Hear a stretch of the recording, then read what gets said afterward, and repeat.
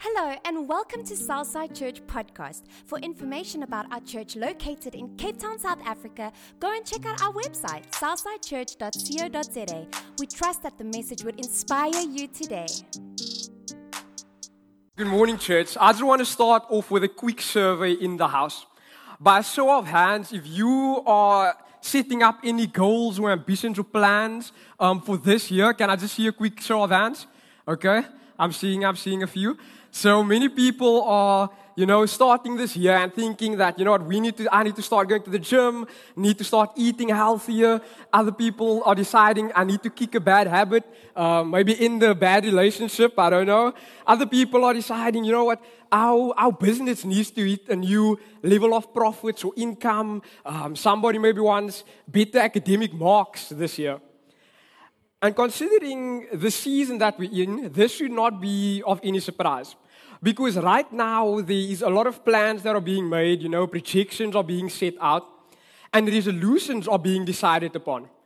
And what this does is it creates a sense of anticipation, which has the unique ability to generate excitement, and it generates enthusiasm in the atmosphere. For those who probably are like, Sholan, I don't even know what you are speaking about. I don't even have any clear, foreseeable future set out for myself right now. Can I encourage you to, while I'm speaking, ask yourself a few questions like, what is the vision that I have for my life? What is the plan or the ambition that I want to set out with my family? What is it that I would like to build with my community of faith? And asking these simple questions can bring about a fresh starting point for us to develop an incredible sense of direction when we sometimes feel rather purposeless or not even having any set out goal for our near future. Our decision to begin a certain course of action, or for some to bring to a stop an action that we do not really like, requires us to firstly take a sober-minded look at the factual reality about new beginnings or necessary endings as we start this year.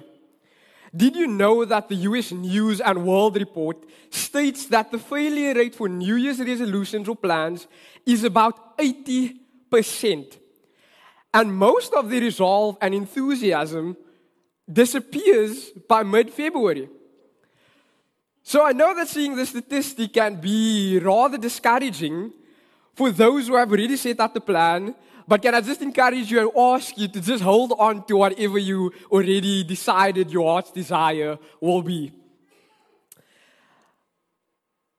This statistics about only 80% of people not even following through with the decision relates to an interesting psychological phenomenon that is known as the hedonic adaptation. This hedonic adaptation theory sheds a lot of light on why people do not tend to not to finish what they start. And according to psychology professor Dr. Sonia Leon-Bursky, hedonic adaptation refers to how humans tend to quickly become accustomed or familiar to the initial excitement or at times the failure that we experience. This graph that we have here is a great example of our constantly turn to a neutral emotional state or psychological state. And what it tends to explain is how when we are going through life, we tend to experience these positive events that occur. Some people are starting a new job. Some people are getting married or, there's this positive event that occurs. And for some people, the way I like to think about it is that at the end of the month, everybody suddenly experiences this flare when that salary notification hit. Everyone's excited. They can't wait to get to Pick and Pay. And then immediately when we need to start spending that money, or we're becoming now a bit too familiar, our entire emotional or psychological well-being drops. And all of us experience this. And it's no surprise that right now in the season, we are likely where good things are happening. Although we need to be realistic and admit that for some people, everything is not as airy-fairy right now. And the season that we find ourselves in is one where the anticipation and the high might be simmering like energy through the atmosphere. Biblically, identifying the season that you are in is a crucial act.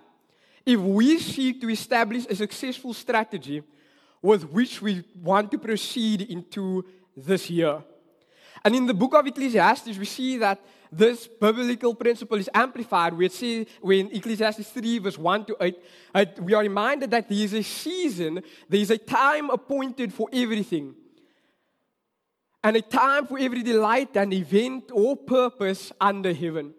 The scripture eventually goes on to say that, you know what, there are times when we need to realize and we need to be like, okay, it's time to strip down, it's time to tear down what was maybe built. There's times when we need to cast away what we have. And there's times where we need to actually reconcile and be like, you know what, we need to give up what was lost, as hard as it might be. More importantly, though, it continues to remind us that there will be a time for us to heal. There will be a time for us to regather, a time for us to recover in preparation for what is to come. Right now, as a community of faith, we are on the precipice. We are ready to build towards the future. And in the next few weeks, we will be outlining some of the incredible things that will be happening in Southside Church. And it just goes to show that our leadership is actually in tune to the voice of God and what He's saying for us as a people.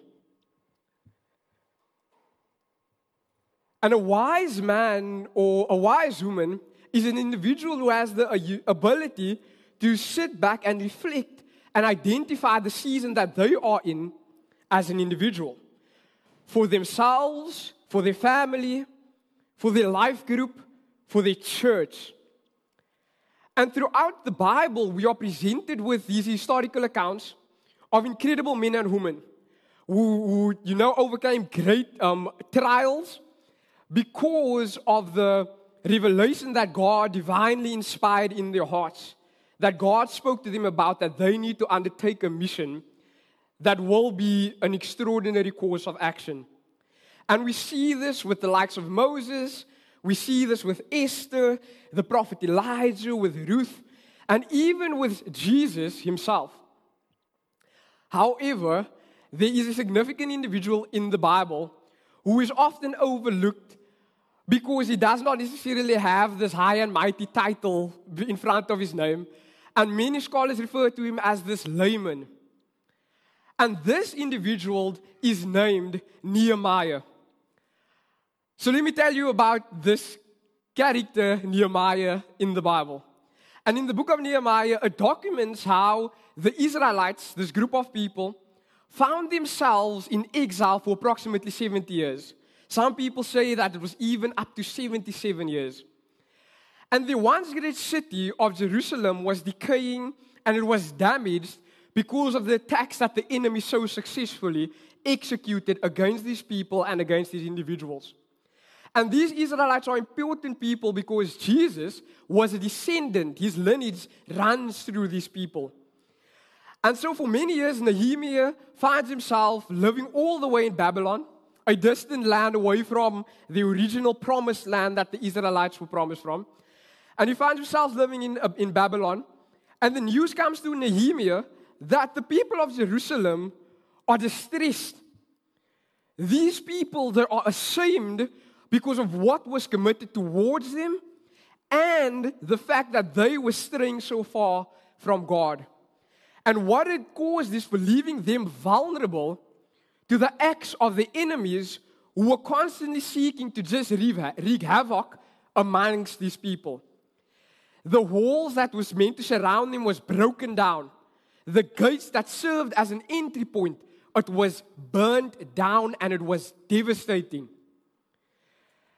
And Nehemiah then sets out on a journey to Jerusalem in order to begin reconstruction of this protective barrier that surrounded the city of Jerusalem and the holy temple where they would enter into worship. And here we have a reconstructed image of what this hall looked like, of where that Nehemiah successfully ultimately builds. And although this hall was so significantly built, it was not just because it was a cool design, but it actually served as an indicator to all external individuals, all external forces, that the city was covered. It served as a monument that the people of Israel were beginning to regather. They were beginning to reclaim what was initially lost to them. And ultimately, Nehemiah understood that partaking in this was way more than partaking in some nice vision, but it would be a legacy that would show off God's glory, not his, God's glory, and it would ultimately end up with Jesus being born, Jesus entering those city gates, and ultimately bringing forth salvation. And when Nehemiah undertook this project, there was great unity among the people of Israel. They were enthusiastic. We saying, you know what, we've been lacking a leader with vision. And finally, Nehemiah is here providing us what we were lost. And they were excited, as we tend to be at the beginning of a project that we undertake. However, if you thought that the completion of that great hall, that great city, was going to be an easy ride, I've got some news for you. Because in the book of Nehemiah, chapter 4, it records that when the opponents, these external forces, began to see this new beginning and began to see this gathering of people, they immediately started to ridicule the project. And one of the opponents, it says, Sanballat, was very angry when he learned that we were rebuilding the hall. He flew into a rage and he mocked these Jews, the Israelites, saying in front of his friends, trying to be the cool guy, and the Sumerian army of officers, saying that what does this bunch of poor, feeble Jews think that they are doing? Do they think that they can build a wall in a single day by just offering a few sacrifices? Do they actually think that they can make something of stones from a rubbish heap, and charred ones at that, they said sarcastically. And now I need to ask a quick question, to ask yourself, how many of us actually know some guy like Sanballat in our lives? These individuals, they criticize the most, they have the most to say, but yet they do the least. And I must warn you that if you do not know a Sanballat in your life, there's a high likelihood that you are that Sanballat. So I'm asking you to take a good account of that. You see, this criticism and this negativity from these external forces who were seeking to deter the mission that they were on started to act, unfortunately, successfully grow internal divisions and doubt amongst the people. That some people were starting to actually ask, you know what, are we actually fit for purpose? Am I actually meant to do this? And suddenly those who were working on this construction started to complain, and they went to their leader. Nehemiah was the foreman of this construction, and they told him, Nehemiah, we are tired now. Are you sure God set it on your heart that this is what we should do? They asked him, they told him, we are unable to continue the work that we started. And we see amongst these Israelites that this hedonic adaptation theory actually starts to come into play. Because at the beginning, everyone was enthusiastic to begin and participate in a mission that was so extraordinary. The moment they were starting to experience some sort of resistance, familiarity, and difficulty, they started to begin complaining, starting to, nag a bit, start to moan and tell Nehemiah, we don't think this is something that we should partake in. And to solve this, Nehemiah had to re-strategize. He had to take a step back, and he had to figure out a fresh approach to complete the building of this monument. Unfortunately, despite the plotting the people were doing against them, the opposition was, displaying towards them, the construction of this great monument was actually successfully built. And eventually it would become a safe place for people to come, recover, for people to heal in these safe walls, and for people to worship and thank God for what He has done and is yet to do. And the crucial takeaway from the story of Nehemiah is that it is not enthusiasm, but it is endurance that will ultimately unleash God's promise over your life. And the vision or the desire that He has set upon your heart to achieve. We see with psychologist Angela Duckworth, who puts it this way, that although enthusiasm is common, it is endurance that is rare among people. And to experience this endurance until the end of our pursuit requires us to identify a few key factors that will serve to withstand the test of time and will prove for us to endure at the start of our new beginning. And we need to ask ourselves whether our pursuits or our new beginning that we have set on our hearts, whether or not this thing is actually Christ-centered. Because many times we start the thing, and then when it fails and it does not go our way, we immediately start asking ourselves, but God, how could you let this happen to me? God, how could you allow this to occur even through my faithfulness? And many times we actually need to reflect is that what you started, was it Christ-centered or was it self-centered? Was it seeking to bring glory to what God has done? Or are you looking for a couple of praise, compliments, and do you actually want to be the one who eventually is worshipped? Another thing we need to do, and this is more practical, not really so spiritual, where we need to actually outline and write down the clear stepping points for how we are seeking to achieve what we ultimately desire. Because we usually hear in church that, you know what, it's our level of preparation that determines our expectation. And finally, we need to also ask ourselves, is what we are pursuing, has it received godly counsel? Is it founded on godly wisdom and not merely our own understanding?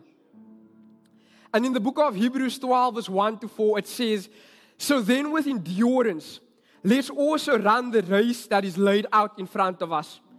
Since we have such a great cloud of witnesses surrounding us, seeing what we are doing, let's throw off any extra baggage. Get rid of the sin that so easily trips us up as a stumbling block. And fix our eyes on Jesus, the one who is faith's pioneer. He is faith's perfecter. Jesus endured the cross, ignoring shame for the sake of the joy that He knew was laid out in front of Him. And because Jesus was so faithful and enduring, it ended up with Him sitting down at the right hand of God's throne. I love how it is written in the Amplified Version where it states, let us run with endurance and active persistence the race that is set before us, whether we are going up or whether we are going down.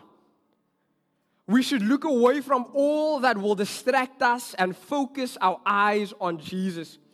Jesus is the author. He is this perfecter of faith who for the joy set before Him, accomplishing the goal, endured the cross, disregarding the shame that might come with it, the ridicule that might come with it, and sat down at the right hand of the throne of God.